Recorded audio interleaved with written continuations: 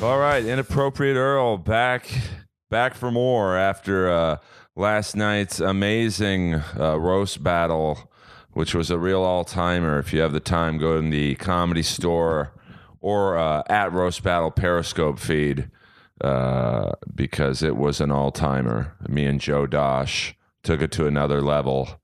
Joe came out with the Mean Boys to a Village People ensemble dance number, and I came out in tribute to Triple H and walked through the crowd, and then me and Joe had possibly the greatest undercard battle ever in roast battle history, and that's saying a lot because there's been some great undercards. But check out that, and Joe will come back next week for a recap. But today we have, and this is what I love about LA comedy. You know people you see on the scene at mics and shows and just in passing, but you don't know them. And I saw this guy, I think originally at Kill Tony when I was the Iron Patriot guest. I wasn't the full-time Iron Patriot, but I was a guest Patriot. And because the original Iron Patriot was like losing his mind or something, and he went 5150 off the deep end, and so Tony and Red Band started having guest, I guess, fill-ins, whatever you want to call it. And I saw this guy. I'm like, wow, this guy's really funny. And it's hard to be funny in 1 minute. It's hard to be funny in 1 minute in front of not open micers. I don't like saying that because it's kind of a dismissive term, but in front of other comics. It doesn't matter what level they are because, they're all thinking about what they want to say. They're not really listening to you. Sorry to break that to you guys and girls. But so that's where we met, and then we see each other a lot on the scene. We did a podcast recently, the Mean Boys. No, I'm sorry. The International Bad Boys, Sam Tripoli, Steve Randolph. And so we got to know each other a little bit better, but he's here today on Inappropriate Earl. Give it up for the great Brett Banta. Thank you so much for having me, Earl. You're awesome. My name is Brett Jason Banta, and I'm excited to do this podcast. Yeah, well, it's good to have you on because, one of the things I like having this podcast for is to expose my fans to comics I think are funny, or, musicians, whatever your gig is. And you've got an interesting story, kids, you don't meet many comics with kids, at least that own up to them.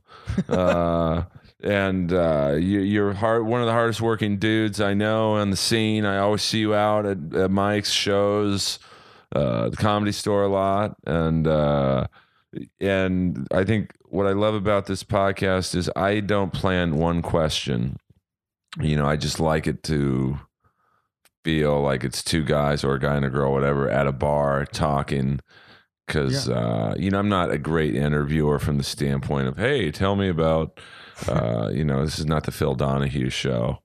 But since I don't know much about you, tell the Inappropriate Earl world about yourself. Like, what got you started into comedy? I mean, you mean doing it or just being stoked on? Well, like what got me started into comedy was my friends who all worked at agencies and managers and all that stuff saying, dude, you're one of the funniest people we know. You should be a comic. What? And in the fourth grade play, I got a huge laugh. Oh yeah. I've always kind of, I don't do well at work, and I don't really, I've always been fired from every job I've had. I don't last too long there. And, I can't really, I was kind of like, trying to be funny. But someone told me if you try and be funny, that's death. But I just like getting reactions from people.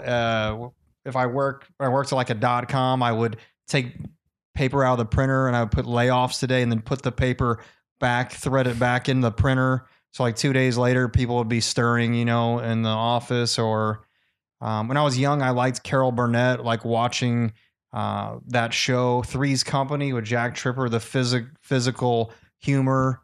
I'm boring you already. No, but this is like people want to like, because famous comic stories have all been told. We know Chris Rock and Dave Chappelle's story. Like, I think people dig hearing someone like yours and mine. I mean, I'm unknown. Like, no, man, you're getting, dude. I'm getting there, but man. I mean, we're all on a path. But I think it's fun to hear someone's story. Your story's going to be fresh to people. You mentioned Phil Donahue, and I used to watch Phil Donahue and just drink beer. I would not eat anything all day, and I watch Phil Donahue at 4:00, and I loved it. I love listening to interviews. I mean, Maury Safer just died from 60 Minutes. 92. Man. I'm a huge 60 Minutes fan, and I like drinking beer and just listening to stuff. But I think with comedy, I always wanted to, but I was too insecure or afraid to pass by the Comedy Store or the Improv. And I think when I stopped drinking after 2 years, I went and wanted to try open mics, and I took writing classes. I took a lot of writing classes. Where? I can't remember the name of the teacher. Like UCLA or? Yeah, it was in Beverly Hills. It was very expensive. It was like $580 for an 8-week class. I took that twice and then I couldn't afford it anymore. But that writing stories and about real life it just made me, I'm like, I'm going to try to write jokes and one-liners. And that's where I did, like, when I was young, I did like a belt and the bat joke about my mom. And then from that, when I was young, my mom would say, you want the belt or the bat? And I'd say, how about breakfast? Like that. I started doing like one-liner stuff. Someone told me, do not do material on the podcast, so I will not. So let's try. You can, though. No, I mean, like, I don't care what. That's the beauty of this podcast. I don't care what people do. Okay. But I do remember when I saw you on. I don't remember the jokes you told, to be honest. Because I think it was about. No, it was like a year and a half ago, I think. Yeah, it was a while ago. So, but I remember going, wow, this guy stands out from the people I'd seen on that particular show. I don't remember one other person from that show. And that's not a knock on them. It's just... Yeah. Oh, no, I remember you being on that show. I was definitely intimidated because you were standing to the right of me. And then I was like, I was super new. Like, do I look straight and ahead? And the Kill Tony was great. I mean, that comic, Big Al Gonzalez, I think he's in San Antonio now. He's like, Brett, you should sign up for Kill Tony. Like, they're going to tear on you, but they might give you constructive criticism. And it was great to do Kill Tony and meet you and Redman and Tony. So that was at least I got to get up at the store, which was awesome to do that. Yeah. And the store's never been better. I mean, it's, yeah. But what about last night? I mean, last night the OR was completely sold out. The belly room is beyond sold out. Yeah. But I heard you killed. I heard you guys had the most amazing battle, you and Joe Dosh. Yeah. Rick Kosick told me that today. He was there. It was, you had a great intro. He said you had an unbelievable intro. Well, I knew Joe was going to come out, with he has a podcast called The Mean Boys with Connor McSpadden and Keith. I almost said Keith David from Keith Carey. They Live, but yeah, Keith Carey. And I knew they were going to have, and Tom Goss. Okay. And I knew they were going to have an elaborate intro. And, I was like, wow, I'm just one guy. I got to do something that will, create some memory. So I'm a big wrestling fan, and although I don't like Triple H from the standpoint of how the WWE treated Sting, who's my favorite wrestler, I will say Triple H is a great bad guy.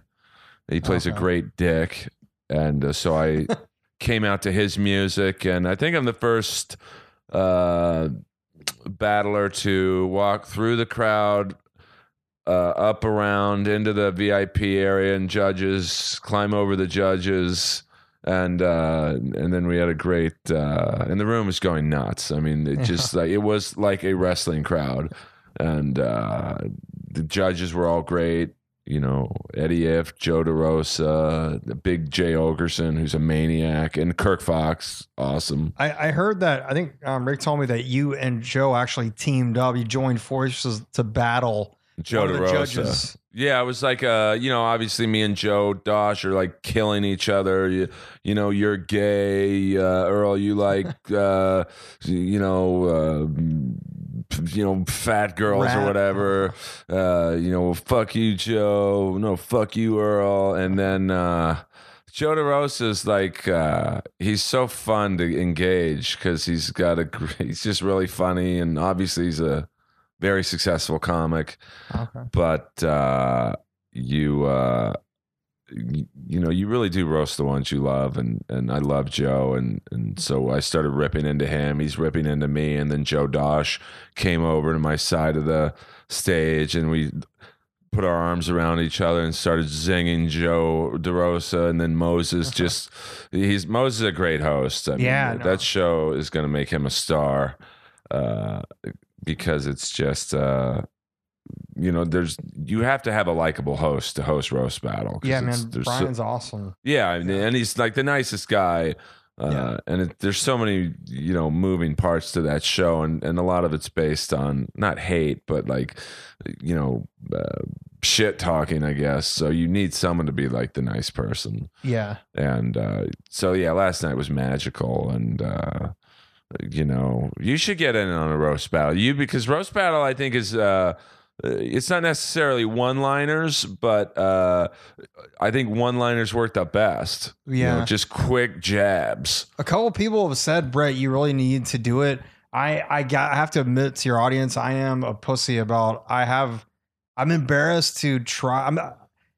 I think at one point I will do it, but I would roast my mom or stepmom, no problem. If they could fly out here, I would do that, no problem. But yeah, I think writing. I feel like it's difficult to write hardcore zingers toward people. It's tough. I mean, to really, you can tell in the roast battles when it's like, it's just people just kill. It's brutal. Yeah. And you have to, like for Olivia Grace, I probably had, I think because our battle got delayed a few times because of certain situations at the Comedy Store happening, that I ended up writing 406 jokes for her. Damn. Most of them shitty. I mean that's how I write. I don't know about you. Write a lot. Yeah, that's how I write my stand-up. Is you know, I try and write 5 jokes a day, and they're mostly one-liners. Just, you know, like right now, I have the TV on for those of you who can't see, and they're showing protesting the Trump rally. Yeah.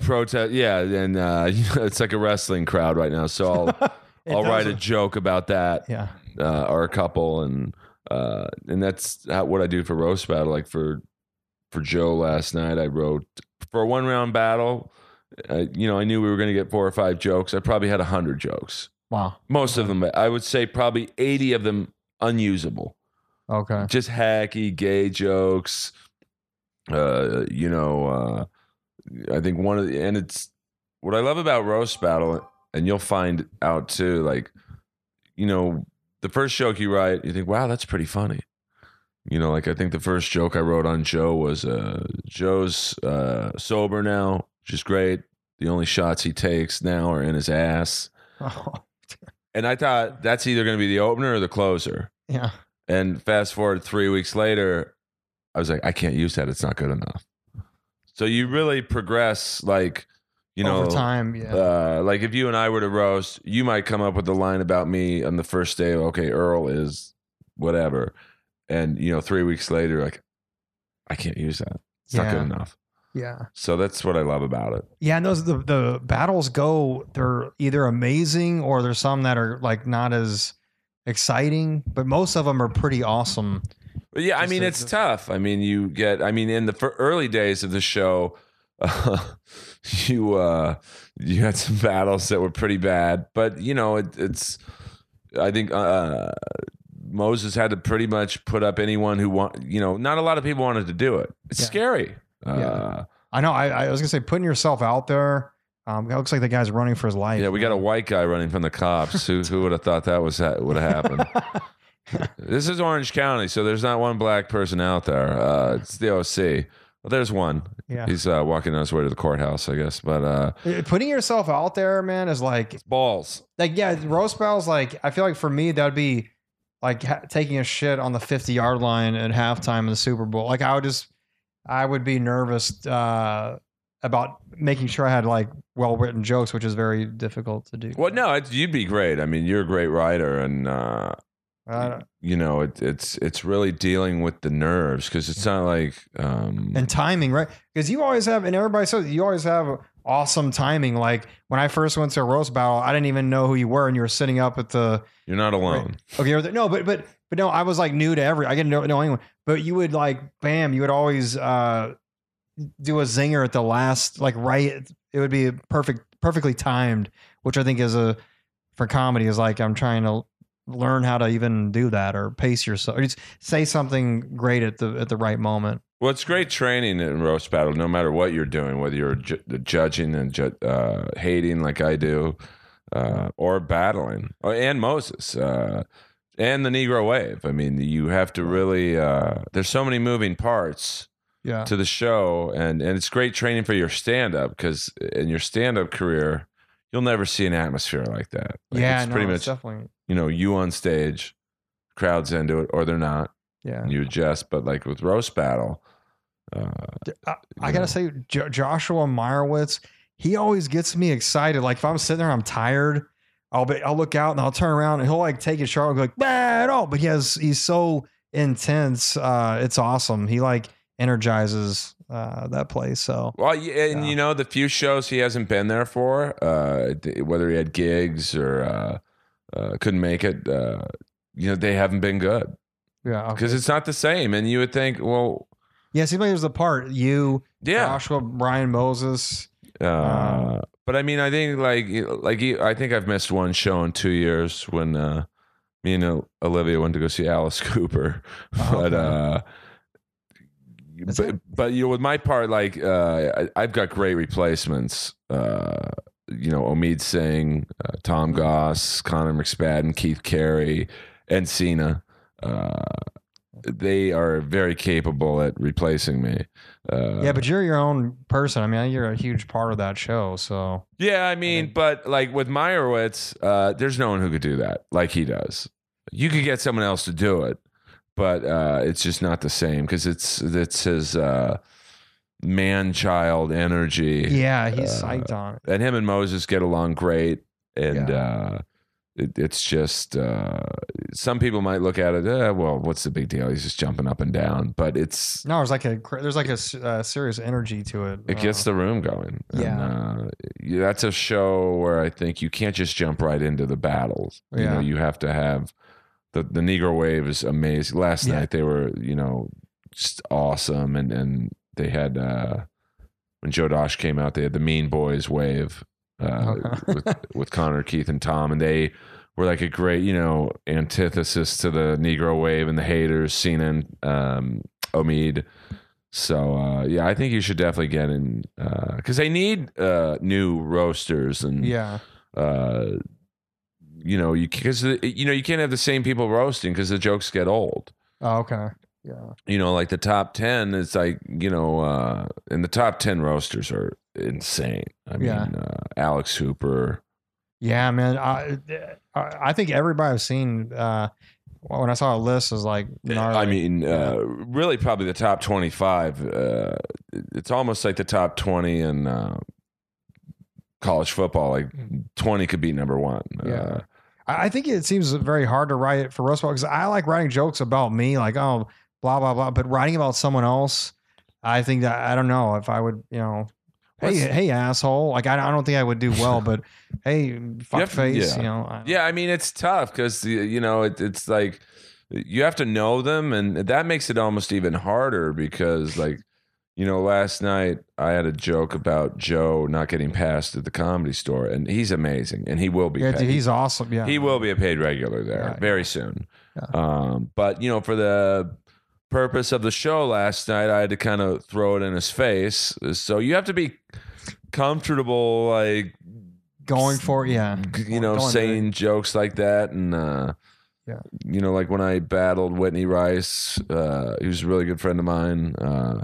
I had to say something about her body, and she's beautiful. I mean, she's like stunning. Like she stops people on the street. You're like, wow, who's that girl? Yeah. But you basically have to go hardcore for it to be real and a good show. And you have to say things that you really have to do it against a friend. Yeah. Well, if I do roast, I mean to cut you off. If I do roast, I'm going to get rid of my New Balance shoes a couple weeks before not wear them anymore because people are like, Brett, did you give up on women? I'm like, why? Like, because you're wearing New Balance. Like, that's a pussy dryer upper shoe. No, I love New Balance. But we can't. We got to keep that down, Earl. We can't. We can't tell people. We like. I wish the audience. I got Nikes today. I've never bought Nike, but me and Rick Costa went to the Nike store. I got at the Grove. No, we went to Big. We went to the one in Santa Monica. Oh, I went to. I don't. The Grove. Do they have? The Grove is like. I mean, I recently went to the Nike store in Santa Monica to.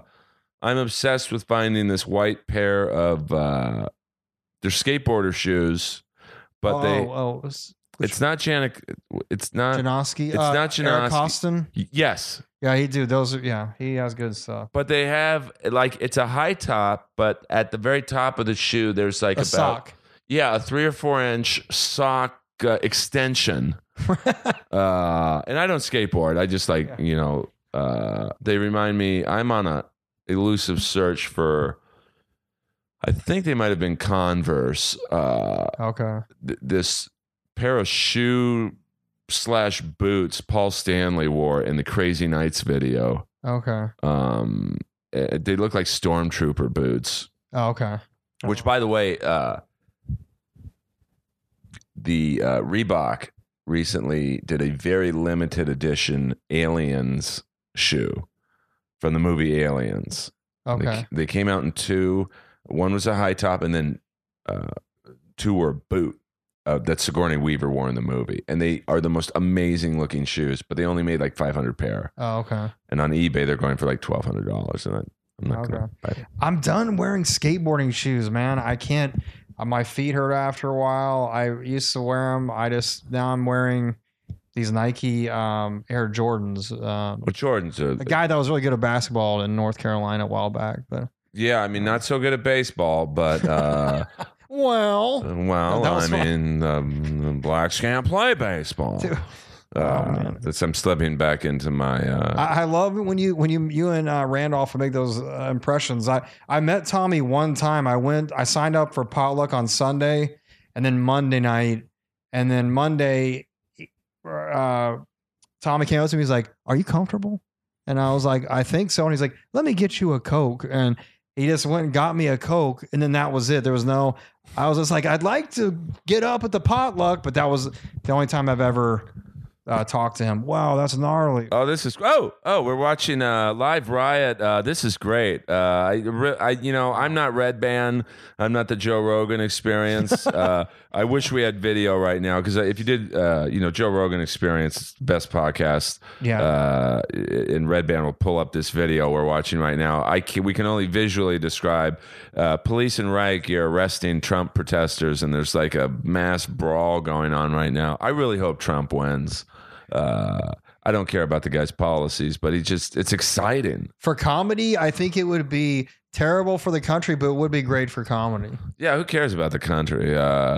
See, I think he just wants to do it for 4 years, fuck around, have fun, talk shit. Build his brand. And then 4 years later, he'll be gone in 4 years. He's not going to be president for 8 years. Yeah. And then that first season of The Apprentice after he's out will be wild.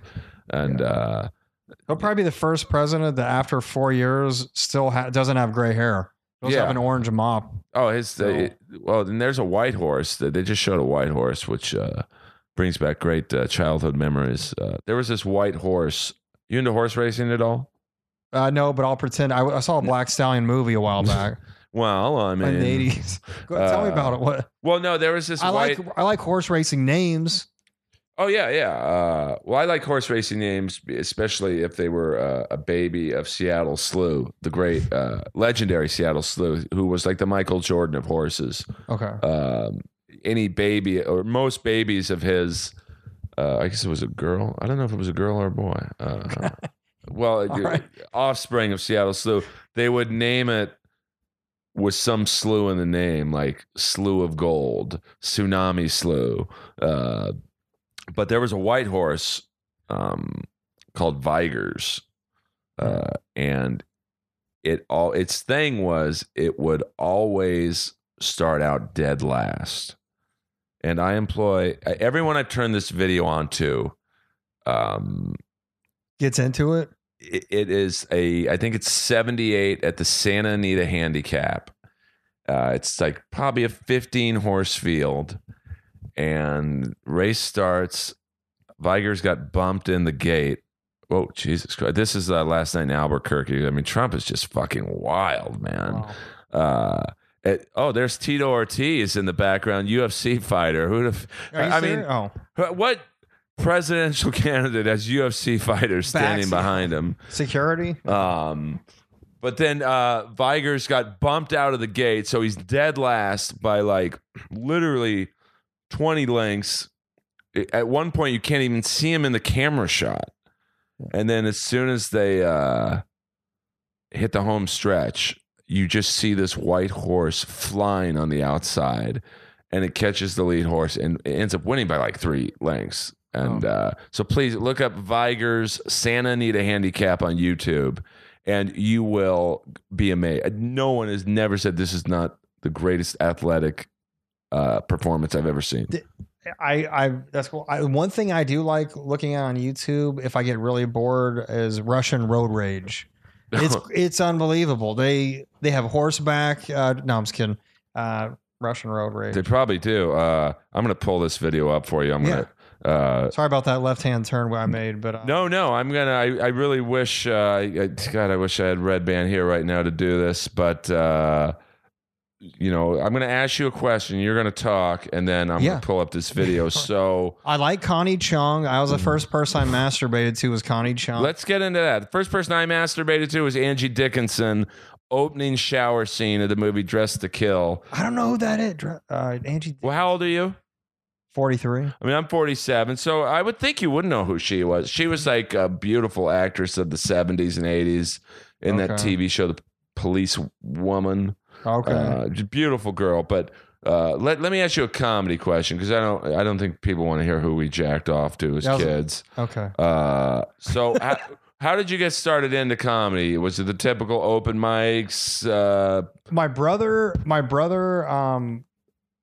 twin brother works at CBS, and what does he do? He's an editor. I forgot what shows he's on there, but I had been drinking for like 2 years, and I want to do comedy, and I was taking writing classes. He's like, "Hey man, there's a guy at work that goes open mics. His name's Byron Valino," and he really got me into.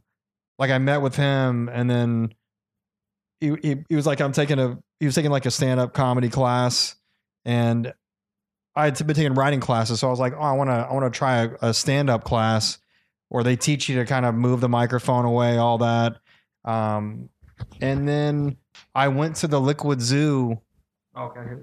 I went to the Liquid Zoo. That was my first mic ever, was a Liquid Zoo. Which is a room that me and my ex-girlfriend started. Now, I played, the video is playing for Brett in the background. Just keep your eye on the white horse. Okay. You don't even have to touch anything. It's... Okay. So I did the Liquid Zoo and I remember I had no material, and I got up and said, "Hi, my name is Brett Banta," and I didn't know what to say, so I just kept saying, "Hi, my name is Brett Banta," and then the bartender turned around, and then I just started talking about myself for 7 minutes. It was kind of a long 7 minutes, and it can be at the Liquid Zoo. Trust me on that one. Yeah, and that I'm watching now. The horses are jamming right now. But God, it already looks like 3 people are going to win. But the white horse, I haven't seen it yet. Yeah, that's. I mean, how far back this is. And they're on by the nose. We got Earl Skakel. Just watch. I can't do the announcers. The announcing is I mean, look, you can't even see the horse in the back there. And wow, that's like 3 houses behind. Yeah, we're watching the Santa Anita Handicap from 78. I know we're all over the place in this podcast, but this is like how I like to do it. Nothing like getting listeners going, watching a horse race that... Have you ever made money on betting? I've got the greatest system to win money at horse racing, but let's watch this race. It's almost over, but see, you can still see in the camera shot here, there's a couple horses in the lead, 2 mainly, and then there's about 3 lengths behind them. There's a pack about 4 or 5 horses, and they're just entering the hunt. Now look at the white horse moving right now. You see him?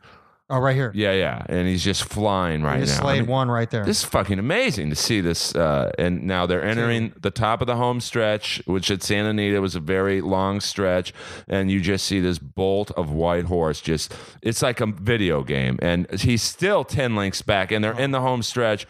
And look at This guy thinks this. he's got it. And this horse is killing it. Yeah. And look at this white horse just pounding away vigorously. Wow. And he ends up winning by 2 lengths. I mean, it's the greatest performance I've ever seen. And That's insane. Number 2. and he had a baby. I don't know if it was a boy or girl as well, called Vigorous Vigors. Wasn't quite as good, but because that's weird. Like in horse racing, you talk about making money on horse racing. I think American Pharoah, which was the last Triple Crown winner, his babies, and I don't know if it's a boy or girl. So Okay.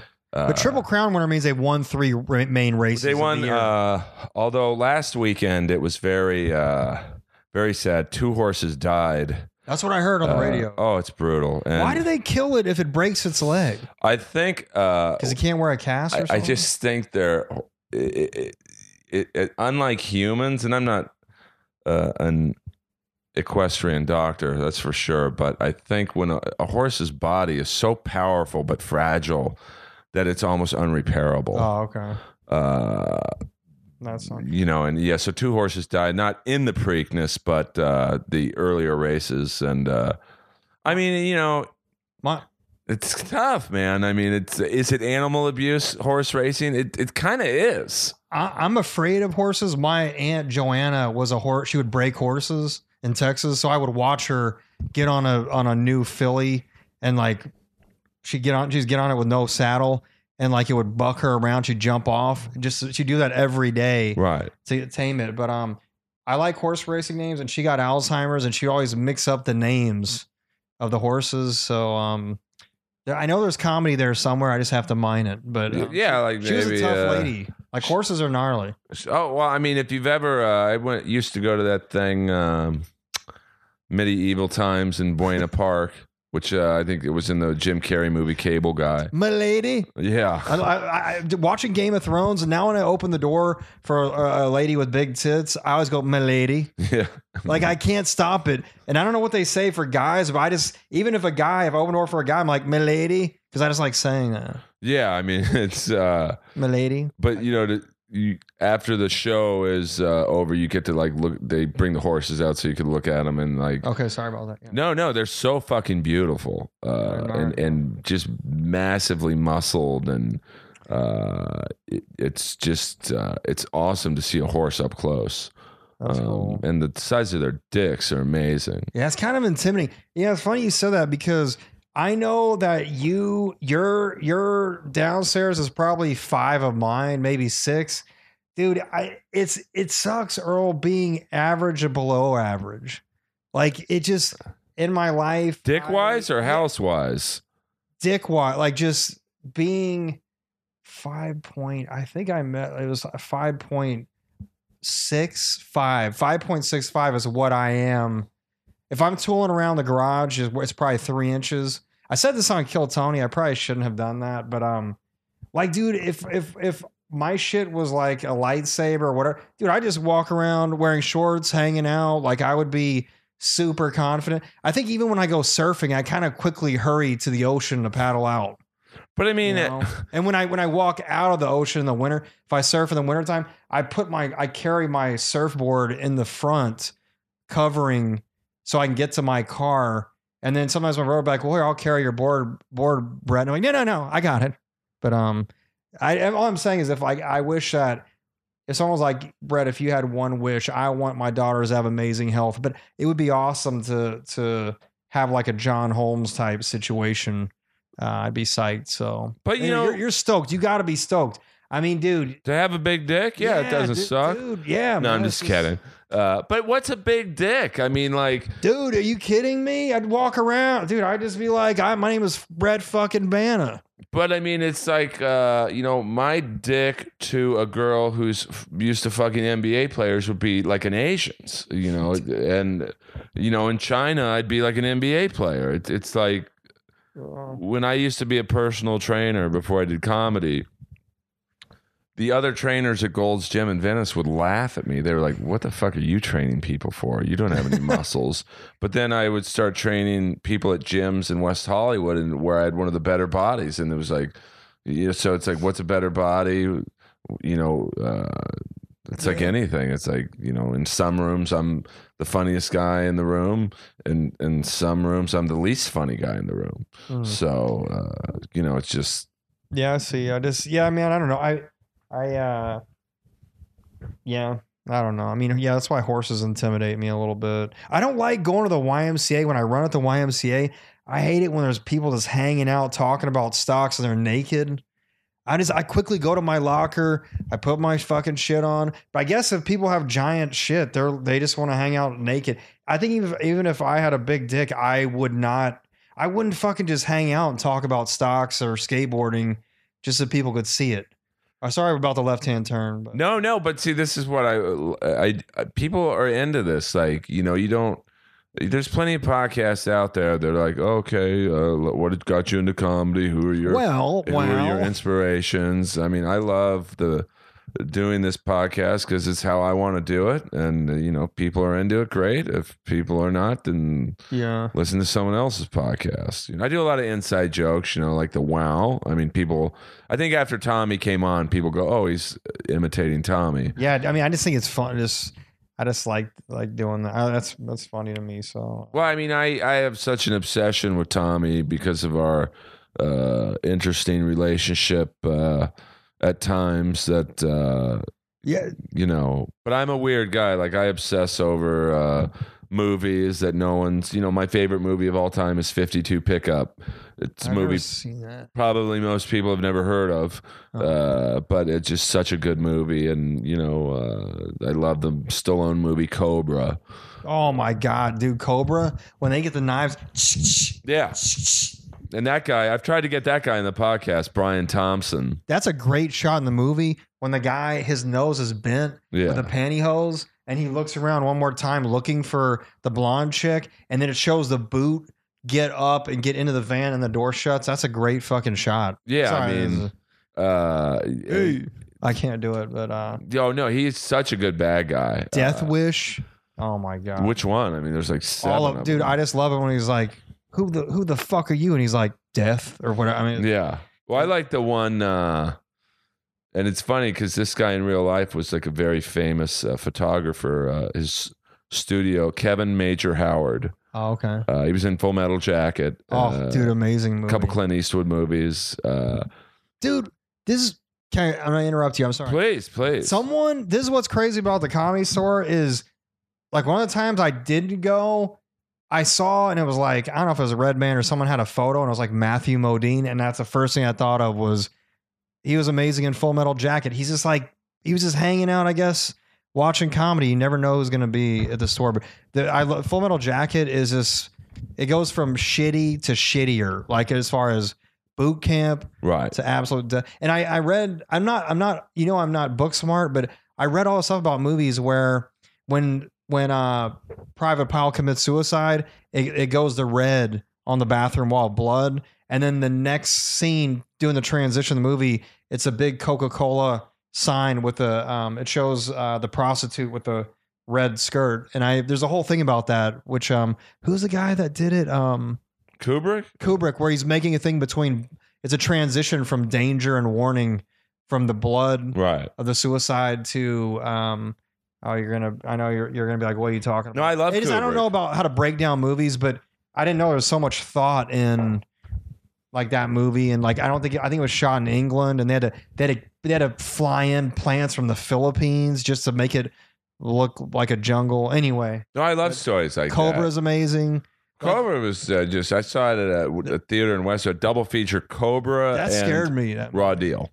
Raw Deal's good too. Isn't that Chicago? Yeah, that was Schwarzenegger. It's not a Schwarzenegger movie a lot of people talk about for some reason because it was sandwiched in between I think like Commando, and then Predator, which I think came out the next year. I lied. Yeah. No, Sully. so yeah, oh man, you're doing when you did I love when you'll do like an old like a 80s reference. Like I just remember those. Man, Cobra was good, and Well, Cobra was good. And I love like in the new Bud Light commercials where they show. I think the first part of the campaign was Troy Aikman buying a beer, and the guy behind the counter is the first bad guy in Cobra who got shot in the supermarket. Yes, Like the typical '80s bad guy, kind of in Cobra, he had like greasy black hair, bad skin, like Robert Davi, dude. And so it's good to see him getting work again. Dude, I liked. Is it called Blue Steel? It's with the Kathy. It's with the girl with the one chromosome from Halloween. See, I'm thinking of She Blue was a cop. Thunder. But she was a cop. Oh, with Ron Silver. Exactly. I want to see you see it. Yeah. But the first guy that dies is the guy that he was in Heat, and he got all crazy on drugs. He had he held up the store, not in Cobra, but in Blue Steel. Anyway, he was just like, it was her first kill. Now, when you say he was in Heat, are you talking the De Niro one or De Niro? Burt Reynolds? Because there's a Burt Reynolds Heat that it's one of my favorite guilty pleasures, where he's a down and out. I can't get enough of that laugh. Deliverance.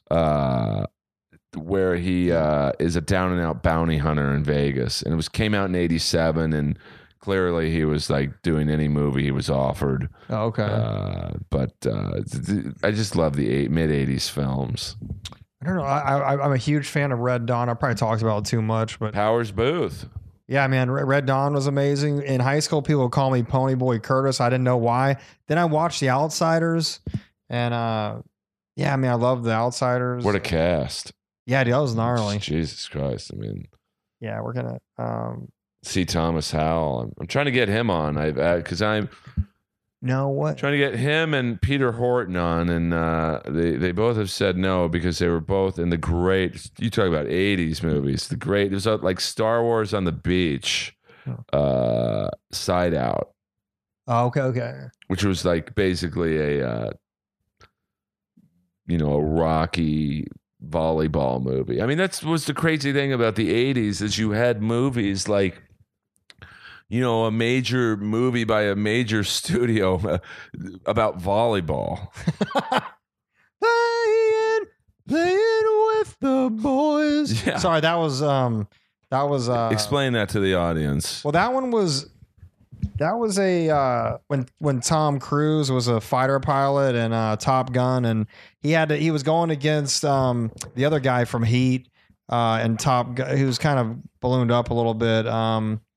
I forgot his name. I'm doing bad. Other guy in Heat, Val Kilmer. And so they had to do a volleyball scene with Rick Rossovich, who he was Val Kilmer's partner in Top Gun. Oh, okay. I don't I get intimidated if I go to the beach or if I go surfing in Huntington Beach. There's always the volleyball people are all ripped and like. I just try and get to the ocean, surf, and then get out of there. But I don't want to deal with volleyball. I'm afraid of volleyball player. That was my parking space, motherfucker. And they're just. Now, are you a big beach guy or a big surfer guy? No, you know what? I am a terrible surfer, but I love I'm skateboarding. I love, but it sucks to slam on cement. But when I moved out, I drove out here in 1990 with my twin brother. We got $1,000 a piece from our rich grandmother. We drove our Bronco all the way out here. We saw the beach. I'm like, I'm gonna go get into a college. I'm gonna come back and move here. And we go to Catalina, we go diving. I love doing that. I just like being in the water. It's like outer space kind of when you scuba dive. But I'm not, I don't have like, dude, if I had a giant dick like you, I'd walk around, I'd surf I'd surf in nothing. You got to know how to work it though, dude. You got to you got to have a big dick and I mean, my mom gave me only advice she gave me on sex was, make the girl happy and they'll always come back. And I could honestly say that that's true. Like, you know, you always, like the Rat song says, they will come back for more if you're a cool dude. And and the few girls I haven't just didn't have good chemistry. I don't understand what Hillary Clinton is wearing. Like, dude, her head looks gigantic. Yeah, but like, look at it's like she's doing an open mic. Look at her outfit. Like, she looks like she consulted Admiral Akbar from the Star Wars movies. Yeah. Like, who is designing her wardrobe? Yeah. So you're running for president, honey. Wear some Versace or. My dad, I have trouble listening to her talk because it reminds me kind of my mom. Like, do you take the trash out? Like Right. just that kind of stuff. But I mean, she's so unlikable that Trump has a chance at winning, and he's unlikable. I mean, they're both so unlikable. Sanders is kind of like Vigors. He's like, he's got a chance to like. Yeah, he's the white hair that's gonna win the whole thing, dude. Well, I mean, Jesus, he wouldn't make it to the inauguration. He looks awful. Can we go backtrack? Sure. Rat, I think I don't know all Rat songs. I love Round and Round video. I like that there's an extra T. I wish my parents gave me an extra T in Brett, but I like Rat. But some of the times I get confused on the lyrics, but I love Round and Round. The video's amazing. Still holds up, the song. Looking at you, looking at me, the way you move. You know it's easy to see. Those neon lights on me tonight. I mean, we've got a way. We're gonna prove it tonight, like Romeo to Juliet. Yeah. Did he say time and time? I'm gonna make you mine. Yeah. We've had enough. We've had enough. So I mean, I don't know what this commercial. Sorry, I hate it. Yes. This is brutal. They're playing the Shriners Hospital commercial piano? With like the kid with no legs and the girl, the kind of the hot girl with the lobster hand and no, I mean I don't know how else to say it. The kid with and then they got this kid who looks like Whoopi Goldberg, but he's got no neck. It's like they really. Then the kid drawing with his fucking feet, and like, how can you not give money? Yeah, it's not really. And then you got the hot Asian girl with no arm, and she's okay, but and then she's no Connie Chung. Well, I mean, the Japs and Jews are running the media, so I mean, and then they got this kid. I mean, this commercial. They really know how to make you feel. I almost emailed them today. Loveshriners.org if you want to $19 a month help out. Tell them Earl sent you. And and then they show this kid, and it's like that commercial with the dogs, shelter dogs, and they show the dogs all fucked up, one eye, no legs. I almost want to donate just to get this blanket. That's kind of cool. Some of these commercials. I mean, when you think, this is what makes me feel better about having a bad set in comedy. Like, you look at these kids, kids playing the piano with his, big toe because he doesn't have any arms. A bad set's not so bad. Yeah, that was pretty hard to watch, actually. And now they go from that to a Match.com commercial. Where everybody has their arms and legs. And they're all hot trying to bone. And, I like the commercial. And no one sees this commercial but me. It's for values.com, which is like a religious thing. And they show these kids playing basketball, and the kid touches the ball and it goes out of bounds. But they give the ball to his team anyway. And they show the kid feeling guilt, and he walks up to the coach and goes, "Hey, coach, I touched the ball." And then the coach tells the ref. And then the one kid is like, "You don't have to tell him, man." Like, that's the kid I'd want on my team. Like, I don't want the kid who's honest saying, "I touched the ball, coach." Did you play sports have you played like on teams, like, I mean, in high school or in grade school? I was dominating because I was the same. I've been the same size since the 4th grade. Okay. I mean, they thought at one point they were going to have to take out my thyroid because I literally in 4th grade, I was 6'1", 6'2". I wasn't quite 200 pounds, but, I was, probably 160, which is big for 4th grade. And I wasn't muscular, but I wasn't, skinny or fat. I was just big.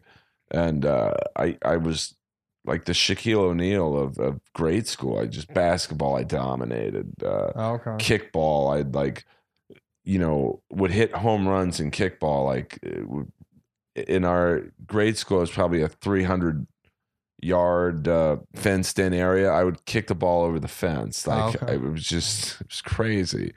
And then, and in our grade school in Beverly Hills, we played tackle football on the cement. No. I mean, it was like blood sport. And it was crazy that no one got seriously hurt. So it was a pre-UFC type. Yeah. I mean, I remember one time this kid tackled me and my head slammed against the, I probably had a concussion. And I was just like, oh, okay, I'm fine. But then I went to Notre Dame High School in the Valley. And, I was like, oh, I'll just play football and dominate. And so the first day of high school football practice, I saw like black kids my age, like 6-7 inches taller than me. And, this one black kid was like probably 6'6", 280 pounds. And I'm like, how old are you, man? And he's like, oh, I'm your age. I'm like, you're on my team. And I literally walked out of the practice and said, when are the golf tryouts? Because I knew I could get on the team, even though I wasn't that good at golf. My dad was a member of Bel Air Country Club, so I knew the coach, and he was kind of a real swindler. He's a real schwutzer. I know if your dad's a member of the country club, can we play there? And so I got on the team, even though I wasn't good enough to play. That's cool. What position would you have played football if you kept playing? Well, the one day I practiced, the only day, I was running back. And I did pretty good. Like, I was at like kind of like a Franco Harris. Yeah, dude, immaculate reception. Yeah. I mean, I wasn't fast. I wasn't slow. I wasn't necessarily overpowering in the practice, but, I kind of wish. And then my mom, I thought, well, maybe I'll play anyway. And I took the consent form to my mom, and she's like reading through it, and she's about to sign it. And then at the very last line was Notre Dame High School is not responsible for death or serious injury. And she's like, you're not playing football. Oh, fuck, yeah. So then I just ended up on the golf team. And so you did go to the golf team? I did. I played, and they had a rule where every kid on the team had to play one match, to be valid, I guess, for the not CIA, CIF. Okay. Every kid had to play one match. So like the only match I played in, first hole I think I got a bogey. Second hole I was like awful, and I broke my putter. I snapped my putter over my knee. And so I went to borrow someone else's putter, and like the officials like, you can't. You have to use your own clubs. So for the next 8 holes, I had to putt with my driver. Oh, shit. And, I was like, I must have shot 100 on 9 holes. It was brutal. But that was my athletic career, basically. That's cool. Did you play sports in high school? No, I mean, my dad wanted me to be a tennis player because he played tennis for Tulane. But I kind of stopped after. A benefit of having divorced parents is you don't have to listen to your dad if he lives in another city. So I got a skateboard at Bachman Lake, and actually when I lived in Mississippi, I got my first skateboard, and then that's all I want to do is just skate by myself. Now, when was this? What, like the 80s? Yeah, like 84, 85. Which is when skateboarding was just, I mean, people forget how big skateboarding used to be. Like before Tony Hawk. Yeah, no, it was definitely... man, there was definitely, I mean, out here in California is the mecca, but there was like, vert skateboarding and Christian Asoy, all that. I think they were young. Tony Hawk was little, but yeah, man, I mean, Mississippi, there's nothing. So I just had a red Coyote 3 drive or go down my whole thing was swerving in between pine cones, and I would do that. And yeah, man, high school, I was in the drinking beer and just shooting guns, stuff like that, and making bad grades, unfortunately. But I was just biding my time until I could come out here to the West Coast. Why did you want to come to LA or to California? Because we would get Thrasher magazine, and then I would watch Chips, and like there was a shot where both Ponch and John, it was a blue screen. It would show them like they pretend like they're skateboarding. The space shuttle landed out here. I'm like, everything is happening in California. I mean, Eric Estrada had backyard barbecues. You know Eric Estrada? No, but I'm saying on the show he had backyard barbecues. No, because I met Eric Estrada once at Best Buy. That's insane. Well, I went in there to buy, like, I don't know. This is when you could go to Best Buy to buy CDs. Right. And I think I forget what CD I was there to buy. And I see this guy in a blue shirt, like the kind Best Buy people wear. Yeah. And I tapped him on the shoulder. I'm like, do you know where the CD section is, man? And he turns around. He said LA 15, Mary 4. Yeah, 1M12, Adam Baker, John Baker. And he turns around. It was Eric Estrada. And I'm like, oh, fuck, I'm sorry, dude. And he's like, and then he walked me over to the CD section. Wow. He was there for an autograph thing. Oh, okay. Signing. I think Chips had just come out on DVD or something. Oh, okay. And oh, wow, I thought that was Jamie Andium. Oh, shit. We're watching some Indian guy on CNN right now, Manu Raju, political reporter. Dude, Chips is so Chips and All in the Family. I never really know my grandfather that well, but we would have ice cream at 7:30, and we'd watch Chips, and then All in the Family would come on. So, well, that's, I mean, they just don't make shows like, you know, I mean, on the White Shadow, Chips, All in the Family, White Shadow, yeah. You know, the Jeffersons. Jeffersons is great. I mean, I never Good watched. Times was amazing. Good Times. Good really Times was like, that's you know, forget the Cosby Family. Yeah. Good Times was John Amos. He was at the Comedy Store one night. Was he the dad? He was the dad in Coming to America. Yeah, and he was also the warden and the warden Lockup. Yeah, and I love Lockup. That's another. You know, Stallone. He's made a few stink bombs, but. He's made some movies that kind of fly under the radar. Man.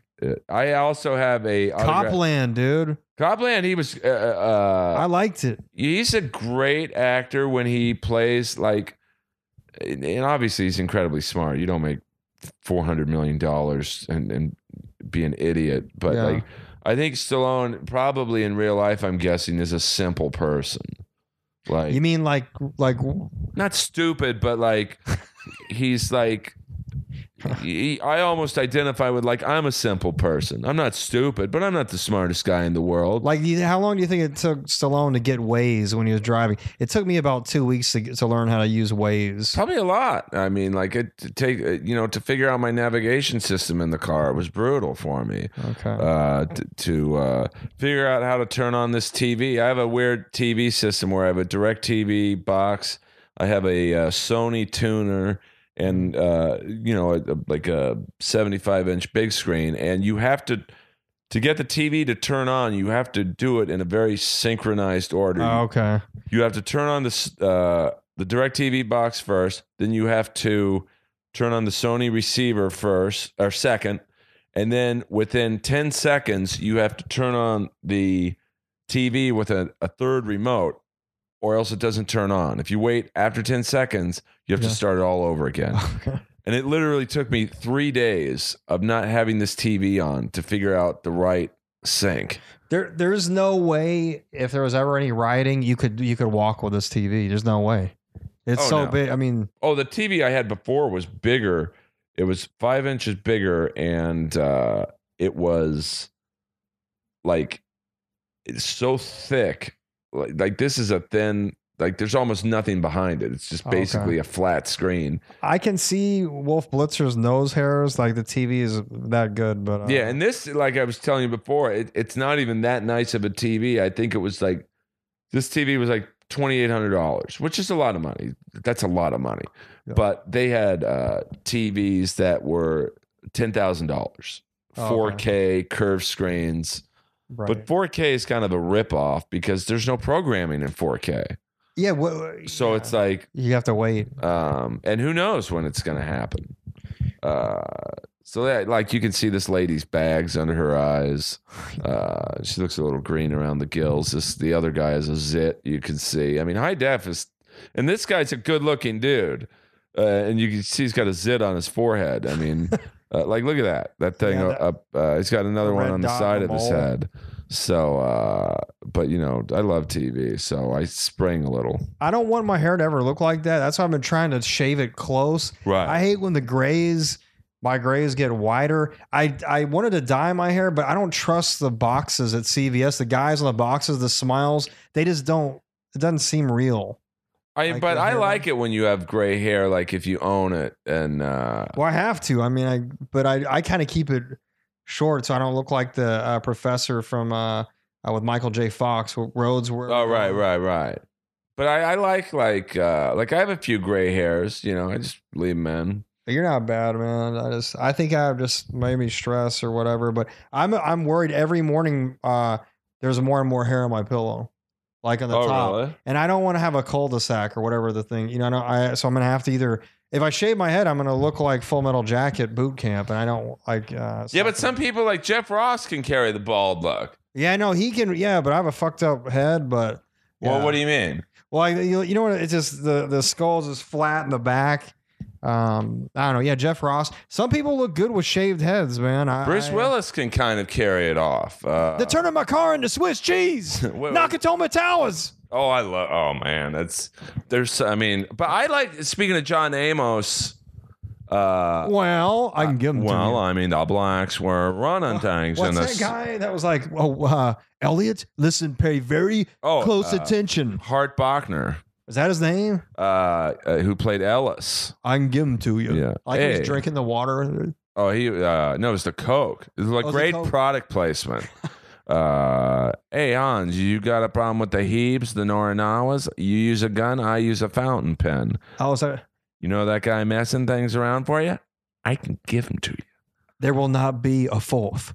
Yeah. Oh, I mean, Alan Rickman, who just died a couple months ago. God, he was so good. And that was like, he started acting in his early 40s. Oh, he did. That gives me hope. Yeah, I mean, I'm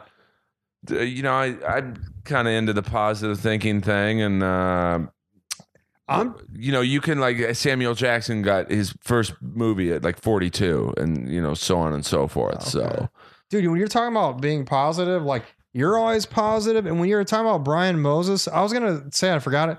Like every time I go to the store, I'm moody. I try and hide it and have negative thoughts. But Brian Moses is always consistently cool. Like he's always smiling. He's always like, hey, what's going on no matter what? we just sold the show to Comedy Central. I'd be He happy did. too. Okay. But even before that, no, but he's always there's been, those people that are always positive, or like Joshua too. Like I got to learn to be more positive person. I think that's one thing I'm trying to do now is just be. It's tough in comedy. There's a lot of negativity, a lot of rejection. Well, just in life, just in. Oh yeah, there's negativity in life, but even in the world of stand-up, you're always getting rejected for things. I mean, and you just have to have a thick skin and almost like a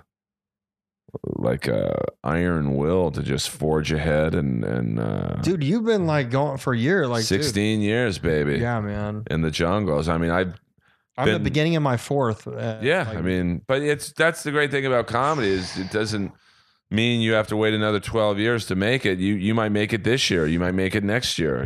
Everyone's there's no rhyme or reason in the world of comedy. I definitely feel better, even though like Liquid Zoo, those places are there. I do feel better going there. I think it's so fun to try material out on people and just see if you can make them laugh. Like I think it's therapeutic for me. And my twin brother noticed, like, I get my order right at Subway now. I look the person in the face and say, I don't want any cheese. Right. Like I really do. I'm serious. I do feel more. I got to get a thicker skin, but like with road rage and stuff, I try and be calm. But I think stand up has definitely helped me kind of stand up and say, hey, my order's wrong or this. Anyway, Well, I'm appreciative of finding stand up for sure. Oh, comedy will. It does suck the bomb. I think it helps you in your life. Yeah, no. Because if you can do stand up,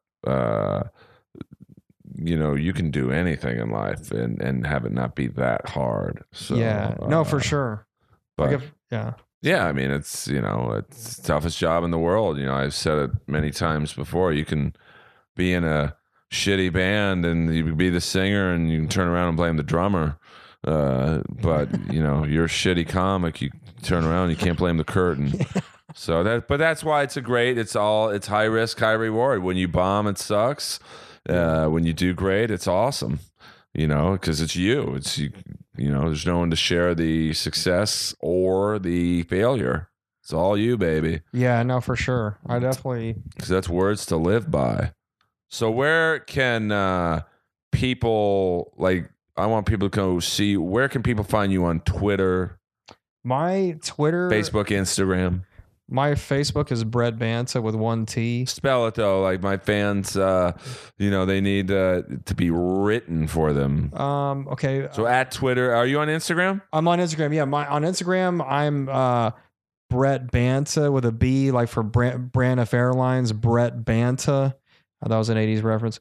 BRETBANTA on Instagram. On Twitter, I am BRETJBANTA at Brett J Banta for Twitter. And Facebook. Do you do Facebook? I do Facebook. Yes, Brett Banta, just BRETBANTA. And so when people want to know where you play, where do you usually I promote? I guess mainly on Facebook and Twitter. Hey, I'll be here tonight. I promote on Instagram. Okay. And I'm just do that on Facebook and Twitter, and I'm helping this guy John Mitchell do a show. We did our first show at the West Side Comedy Theater on Sunday. We went up against The Cure and Game of Thrones, and we still had an awesome crowd like Sam Tripoli and Sally Mullins. Where there was a bunch of comedians, and it was awesome. So I'm trying to help do a monthly show just to try and do something. And I'll be at Flappers again on the 29th. This will air this Monday. So if you're in the Burbank area, if your car breaks down in Burbank and you need to, laugh, that's it. I mean, go to Flappers, which is probably the first time I've ever uttered that phrase on this podcast. Yeah, but, I knew I was I was embarrassed to say it, but I gotta. No, I don't like Flappers myself, but can I tell you what happened? Please do.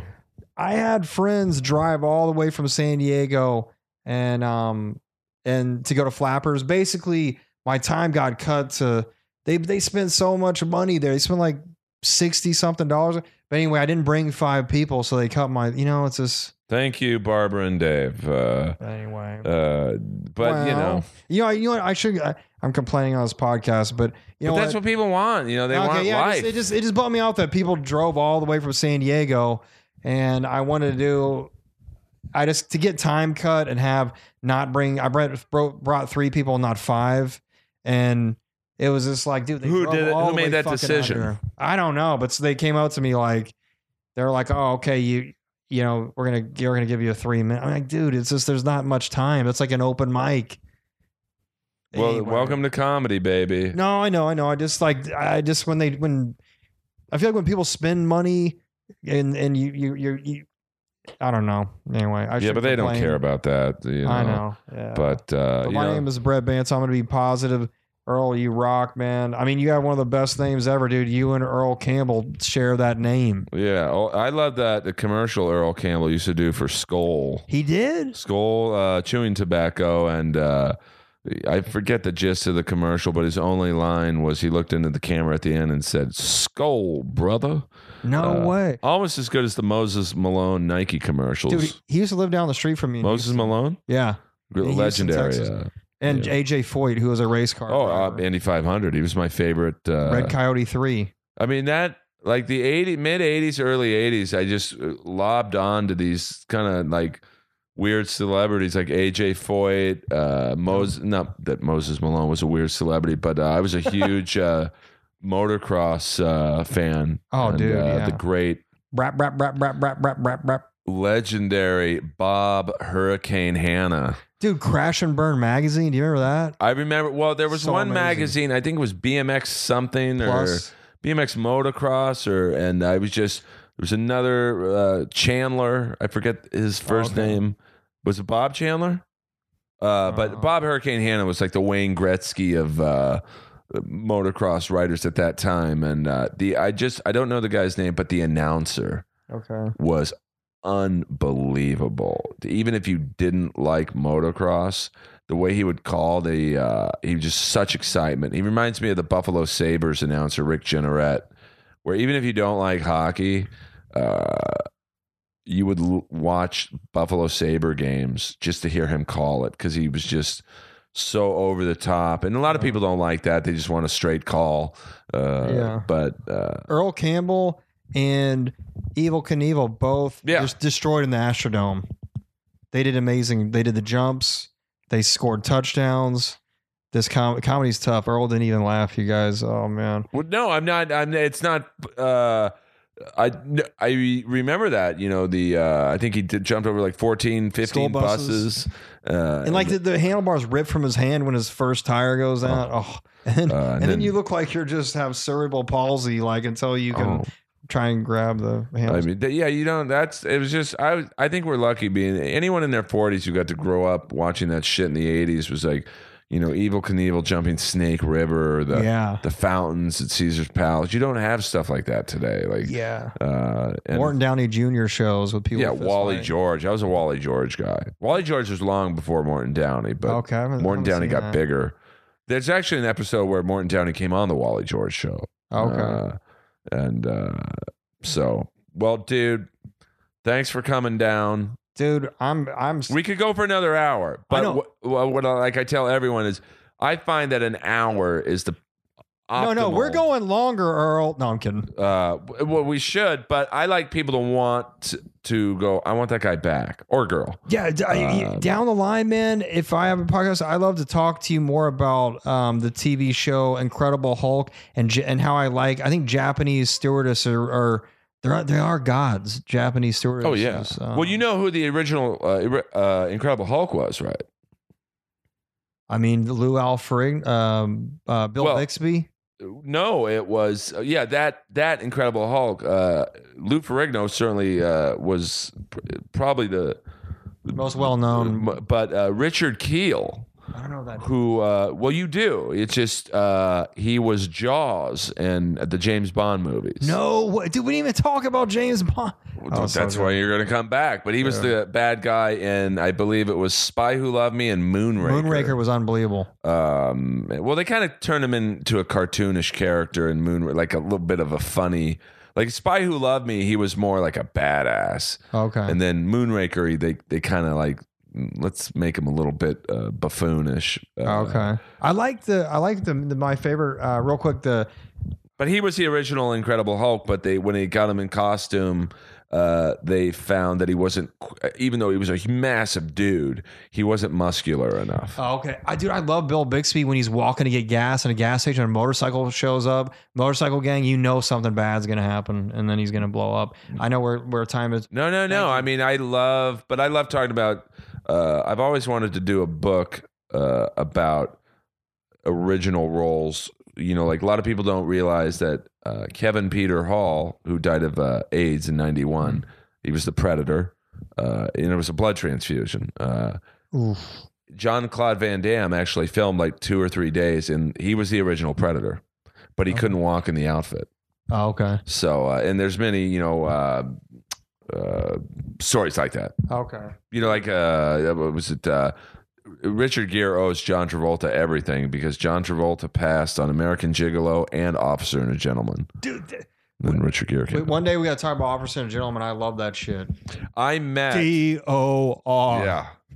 I met hardcore. The Hispanic. His real name is Tony Plana.